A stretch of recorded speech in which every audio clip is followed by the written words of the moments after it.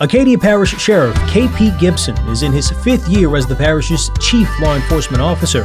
I'm your host, Dalford Jones, and in today's podcast, I talk with Gibson about teen gun crime, the challenges of expanding a small department, and what community policing means to Acadia Parish. Now, on 10 Talks Acadiana. 10 Talks Acadiana, the podcast powered by KLFY.com.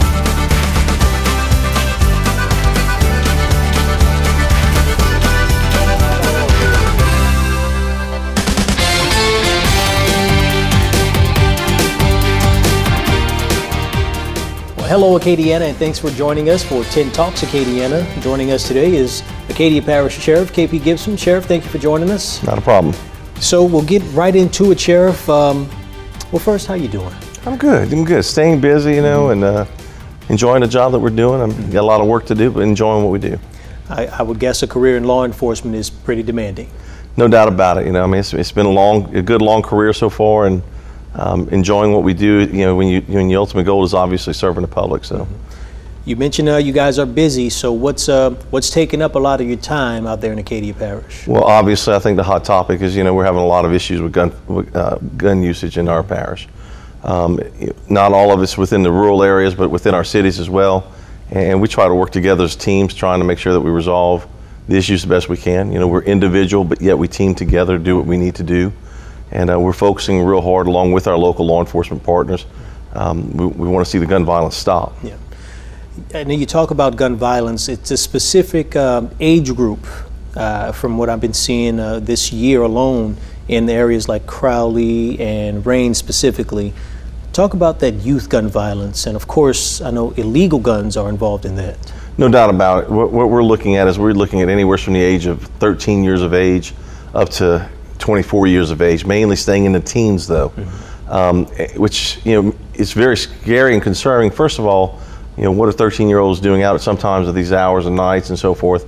Secondly, what are they doing involved in this? We're concerned because of the fact of, sometimes the home structure may not be the way it should be, but what are these young children being led to believe as to what they're, what's leading them into this life? And it doesn't always mean that the home's busted or that there's problems in the home. Sometimes it comes from a two-parent family, and it's just to trying to understand why are we seeing this trend so young. I know, of course, when it comes to youth violence, as you said, it could be home environment, but we want to try and be proactive, at least as leaders in our communities. So I know the city maybe can create more programs, recreational activities for the youth. But how do you get involved as law enforcement to try and deter them from a life of crime? Well, your first thing is if we get somebody we should be out in the community a lot more, talking to our kids, being around talking. We find that when we do go out and talk to a lot of the kids that are involved in different activities, they are your kids that are in school, that have home structure. A lot of times when you approach maybe a group of guys sitting somewheres and you go to talk to them, you see a few guys that just kind of wander off, and it's not trying to be the fact that we're going in there, hey, we're law enforcement. We're going in, hey, we want to just visit. We just want to talk. Build that relationship. So it's easy to build a relationship with the kids who are not, I don't want to say fearful, but don't have something or reason why they should or should not talk with the police. Most kids will, from that aspect. We've gone into both, as when I worked with the police department, as working with the sheriff's department. You try to talk with the kids, make sure they understand, hey, we're not here to hurt you. We're here to try and find out what's going on for them. And I think building that relationship is very difficult, but at the same time, it's just the approach and how you take it. You can go in there and try to be the tough police officer, and that's not what's needed to be done. What's needs to be done is go in there, talk with the people. You do have to be tough at times when dealing with problems. But when you go in there trying to build a relationship, it should be the matter of, hey, just like you and I, we're having a conversation. Yes, sir. And listening too. It's not just about doing all the talking. It should be about listening. Okay. Do you all currently have any programs in place for to get youth, not necessarily in a pipeline, but to get them connected with law enforcement and build those relationships? Well, we don't have a specific program as far as like in-house. We do different things around the school year. They'll fall into the ACT prep and things of that nature. Our real hard thing is that the programs that we would have that would be hosted maybe at the office, we feel that we're not reaching the kids that are really needed. I mean, our things, we want to get on the streets, stop. I mean, look, we have, since I've been an administrator, go shoot hoops with the kids, throw a football with them for a little while, throw a baseball, whatever they're doing outside. If they're just sitting around talking, have a conversation with them. Show them that, there is a person behind that badge. Right. We don't have necessarily a come in, sit down, and let's teach. We try to get involved in a lot of the programs that go around our community as much as we can. And, especially with teaming up with our civic organizations as well. Okay. Sheriff, still related to youth violence, those illegal guns, what do we do to get them off of the streets? Well, it's a two-sided story to there. First of all, we know that back when I was a kid, you could sleep with the windows open, leave your cars unlocked, your front door unlocked even. And those days have obviously changed. We find that a lot of the guns that are illegally getting on the road are coming from people either committing burglaries or thefts and so forth. And I think that starts with the residents, myself. I'm not going to tell you I've never been guilty of forgetting, taking my gun off because I went in to do something after work or went somewhere where I wasn't supposed to didn't want to have one, and forgot to take it out. Mm-hmm. So the problem is that, when we forget and do little things that we should do, so we want to encourage our residents, to secure their weapons, right. Keep them in locations where they're secured. That's something that's due diligence from our end, trying to make sure we do it as citizens. But at the same time, we're seeing a lot of the guns that we're getting coming back from stolen from different jurisdictions, coming out of car burglaries, sometimes out of residential burglaries. Sometimes people not sure what happened to their gun, not sure if it was stolen, misplaced, or what have you, which normally those end up being thefts. Yeah. We've been working on the road the last few weeks and trying to get out in the community and try and pull guns off the street. Mm-hmm. And we've pulled in the last week, I think we've pulled about 12 or 15 guns off the street. And of those, I want to say maybe not quite, but almost half of those have come back with a positive hit stolen from a different agency. Mm-hmm. So, I think it's a double-edged sword where we have to do our best to try and thwart the aspect of someone to be able to get a firearm, but also at the same time, we know that they're getting the guns one way or another, whether it's I steal it, I trade it for drugs, and it goes from here. But a lot of the guns that we get too that are not reported stolen has to do with people not having their serial numbers and things of that nature, we believe. Sheriff, you talk about those guns coming from different jurisdictions. We mean in Acadia Parish? Some in Acadiana. And some in Acadia Parish. We've had some from even out of state. Wow. You have to remember something that, when items get stolen, people don't usually keep them on too long. Mm-hmm. They may move or trade for something in another parish or even in another state and go back and forth. So, we get hits from different locations. So how do you work with those different agencies and specifically in Acadia Parish, how do you work with the city departments to try and solve some of that problem or get solved a lot of these cases? Well, everybody has their own investigative agency. So within the departments, police departments, they have their detective bureau that runs their investigations. And we do the same. If we have a shooting that occurs at 2, 3 o'clock in the morning, we'll tell, and I get notified, I'll text the chief, what can we do to help out? Right. If we have something and it's close to their jurisdictional boundary, they'll do the same thing. Mm-hmm. And that's what it's about. I think that you have to share information. You have to you have to have those conversations where we talk. COVID has kind of slowed down a little bit of the meetings of getting in and doing criminal exchange meetings type deals. But at the same time, you sit down and you have to have that open conversation, that open dialogue that we can discuss things. Everybody has their own cases. Those guys are really getting hit pretty hard, not only for the fact that we're not able to specialize because we're a smaller agency. I'd love to be able to break down into crimes against persons and property and different things of that nature. But when you have 5 or 6 guys that are doing a lot of your investigative work, it's very tough to specialize. Right. Does that bring you into another area where you want to expand, maybe hire more deputies? I'd love to hire more. There's no doubt about that. I'm in my 5th year now, and we've come a long way. We started out where we had 4 deputies on the road. We're up to 6 during the day and 7 at night. We're looking to try and expand that. We're trying to also expand our narcotics unit as well as our investigation division. We're really focused on the enforcement divisions, not just for being enforcement, but to have people out there, to try and stop the crimes, to try and make sure that we're out there dealing with issues which are going on from there. And not just, like I said, not just be the crime fighter, but being community oriented, getting out and talking to people. I'll tell those guys a hand never hurts, wave, hello, how you doing? Yeah. Get out and talk to somebody, it goes a long way. Our goal, my long-term goal is, yes, I definitely want to see our divisions continue to grow. A lot of that has to deal with where we fall now and moving forward financially in the department, because we have to make sure that we stay sound and prepared for anything that may come to us should it be something really very major costly, whether it be insurance benefits and things of that nature. Okay, switching gears a little bit, statistics. Know that 2020 was a different year. Pandemic for a majority of it. Yes. What have you guys seen, any trends as far as different types of crimes, or what are those numbers looking like in the parish? Well, I can tell you this, I mean, our narcotics cases have went up. We're seeing a real big hit with meth and heroin that's in our parish that has become very strong compared to the days of usually cocaine or crack cocaine and marijuana, which obviously still are there with it from that aspect. So I know that our drug cases have gone up a lot, not only which were investigated, but with arrests made in that matter and function. We've seen some of our property crimes take a little dive down, which was good, but in other cases, thefts have gone up a little bit from there as well. Not something that's been taking major jumps, but you still have to remember, I mean, pandemic is not going to stop me from being a person who, if I'm a burglar, from stopping. I mean, it's kind of from that aspect. The pandemic stopped those who maybe from going to work or working remotely, who unfortunately have jobs that are legitimate jobs from that aspect. I don't see where crime has taken a hard dive. I think our numbers were off on the total amount of calls, just were down a little bit, but not a major dip like you'd think they probably would have been. Not as much as you'd like. I'd love to see them drop to zero, I'd love to have a day when I could tell you I have nothing to do because things are running that great. And that's just not a day that's going to occur in the world we live in. There have been some national stories I've seen where domestic violence is up because you have sometimes both spouses working from home or being at home at least throughout the pandemic. How are those numbers looking in the parish?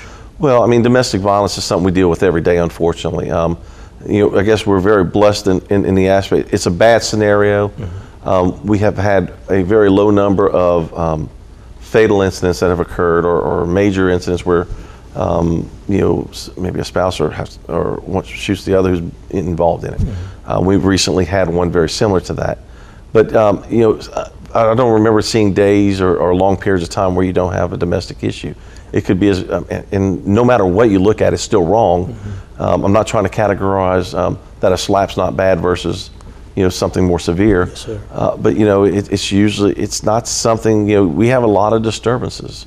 And I don't know that that's a number that goes down, and I don't know if it has to do with the fact of, it depends on what's going on in the family. I mean, a lot of times it's the stress of maybe unemployment and problems in the household, financial aspects. It's really a place that's one of the top two things you'd love to see out of your problems is narcotics and domestic violence. Yeah. So, Sheriff, you've got 3 years left on your term? On this current term, yes, I do. Current term. What are some of your biggest goals as you start to trend toward the completion of it? Well, our biggest goals have been obviously let's make the department grow, and not just for now, while I'm sheriff, for whomever would be the next sheriff and the next sheriff. We started out by, I tell our guys that I don't want to see a patrol unit with 20,000 miles on it in a year, because we have a very large area-wise parish. We have a lot of farming. We are a farming community, but we have a lot of area in there. We have 600 miles of roadway. So our challenge was to our guys when we started, I want miles on the car. I want my fuel costs, unfortunately, to be high, meaning that you're using it because it's the citizens' money. And we have done that. We've averaged over 1 million miles a year on our patrol fleet, averaging between 45,000 and 50,000 miles in the patrol vehicles. Got it. So one thing we've assured those guys, you're going to have cars that are equipped, that are capable of functioning and going from that aspect. Again, we've done some things to raise our starting pay and raise our steps into the aspect of where you move up through a rank or move to a specific job. It helps them from there, as well as making sure they have not only well-financed insurance for our people, but making sure that they also have the aspect of being able to raise a family on what they make. Personally, for them, that's the goals we've set from that aspect. For our citizens, we want to make sure that we're out there patrolling their streets. We want to make sure we can put as many people as we can on the streets patrolling, but we also want to make sure that we're serving them. So We do a lot of compliance checks where a deputy may go to your house and we have a supervisor who may call 2 days later, 3 days later, and we may know some of the answers because we use body cameras and we see things, but we want to know their opinion on it and ask them, if they're didn't feel like, well, I'm not totally satisfied. What could we have done to do better? And we preach that the citizens are our customers. To serve our customers, you have to make sure that you do it right. Look, I'm not going to be able to make every customer happy because some people you have to arrest. Yeah. But it's a matter of not saying I can't do something. Let's turn around and say, what can I do? I can't make this arrest on this case that you want made, but what I'm going to do is we're going to assign it to an investigation, or we're going to send it to the DA's office, or whatever it may be from there. We've started a project on a brand new shooting range, to where we're going to have a lot safer range. We're going to also hope to be able to utilize and allow the public to use that, obviously with range masters working with them. But we believe that, look, if people are going to want to carry firearms, we want them to feel that they can have somewhere they can come, practice, but also have somebody that can work with them if they need to, and go from that aspect. And like I said, I just want to see our department continue to grow. The good thing about it is that up until the range project, we have not gone into our fund balance, meaning that we're using our funding that we budget annually to be able to achieve a lot of the projects that we have. So after 5 years of a lot of change, a lot of technology change that we've done, our first time we go in fund balance is because of this range. And I'm really proud of that, because that shows you how it's not just a matter of having your enforcement people and your corrections people. We have a good team in our finance office that keeps me out of hot water, that's for sure. Yes, sir. Definitely want to keep you out of hot water. So a lot of that you mentioned, it really ties into a hot topic, community policing. Very quickly, how important is that to build those relationships with the community, and how do they help solve a lot of cases? It's extremely important. There's different ways of doing community policing. Some choose to go and maybe walk a specific neighborhood. When we get out in the rural, we're very spread out. So we tell our guys what we want to do is we want to go, and I want you to see that farmer that's in a field, maybe not on the combine working, but if he's on 11, you can get to him, stop and go walk out and talk to him. You see a resident at their house, go by and speak with them. You don't know how important it is to where a person may know something and want to tell somebody, but just don't know how to do it sometimes, or don't know how to communicate. There's a problem here, and I don't want to call it in, or so forth. Your greatest tools. We started off when we started this interview. I tell you, I said, don't be scared to wave, and look at people and so forth. Roll your windows down and ride and talk to people. Get out and go talk with them. The people of our communities, all of our communities around here in Acadiana, they want a good, safe community. They want to be able to have a good relationship with law enforcement, and they want to feel that they can tell law enforcement a concern without putting themselves in jeopardy as well. Yes, sir. So that's law enforcement's aspect, to make sure that we understand that, and that we also take that role of making sure that we give that trust to our citizens within the community. So we've covered a few things. A lot of things I think are important to the people of the parish, as far as what you guys are doing.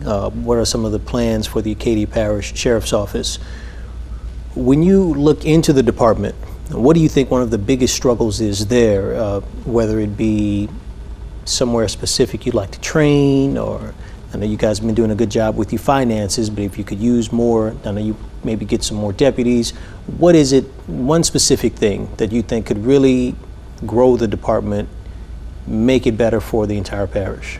Well, I mean, when you're looking to grow for the entire parish in that aspect, I would tell you that obviously making sure we adjust our manpower where we need to. When we came in, we moved a lot of folks that were working in maybe office jobs and so forth. So that helped us without spending extra money to, when we moved some people and made a division that was maybe 5 down into a 2 or a 3-person division, it helped us from there. One of my biggest struggles that I feel, and I want to see more of, I want to see a more diversified force. Our applicants that we get in, I'm going to hire a person because we feel they're qualified. I'm not going to hire a person just to say, hey, here we go. Because we entrust a person to make a decision to take someone's freedom, and or possibly even to take someone's life. So we have to make sure that the right person or persons are doing this job. We don't have, I like to see a little bit more of a minority aspect in our patrol division. We had it at one time, but the handful of folks that got better jobs, which is good for them. But at the same time, is trying to get people in. And not only that, females. I mean, we're about to put, it's happened in the past, but it's been a long time. We're about to put our first female, my second under my administration, back into patrol aspect. But I'd like to see that grow because we needed a diversified patrol force. Not just whites, not just blacks, not just females. We'd like to see Hispanics, whatever it takes to go to where we can communicate with all the different cultures that we have in our society. Got it. You got any recruiting events coming up? Well, we just did, and let me tell you what's been the most successful, believe it or not, is social media. And it's probably my weakest area.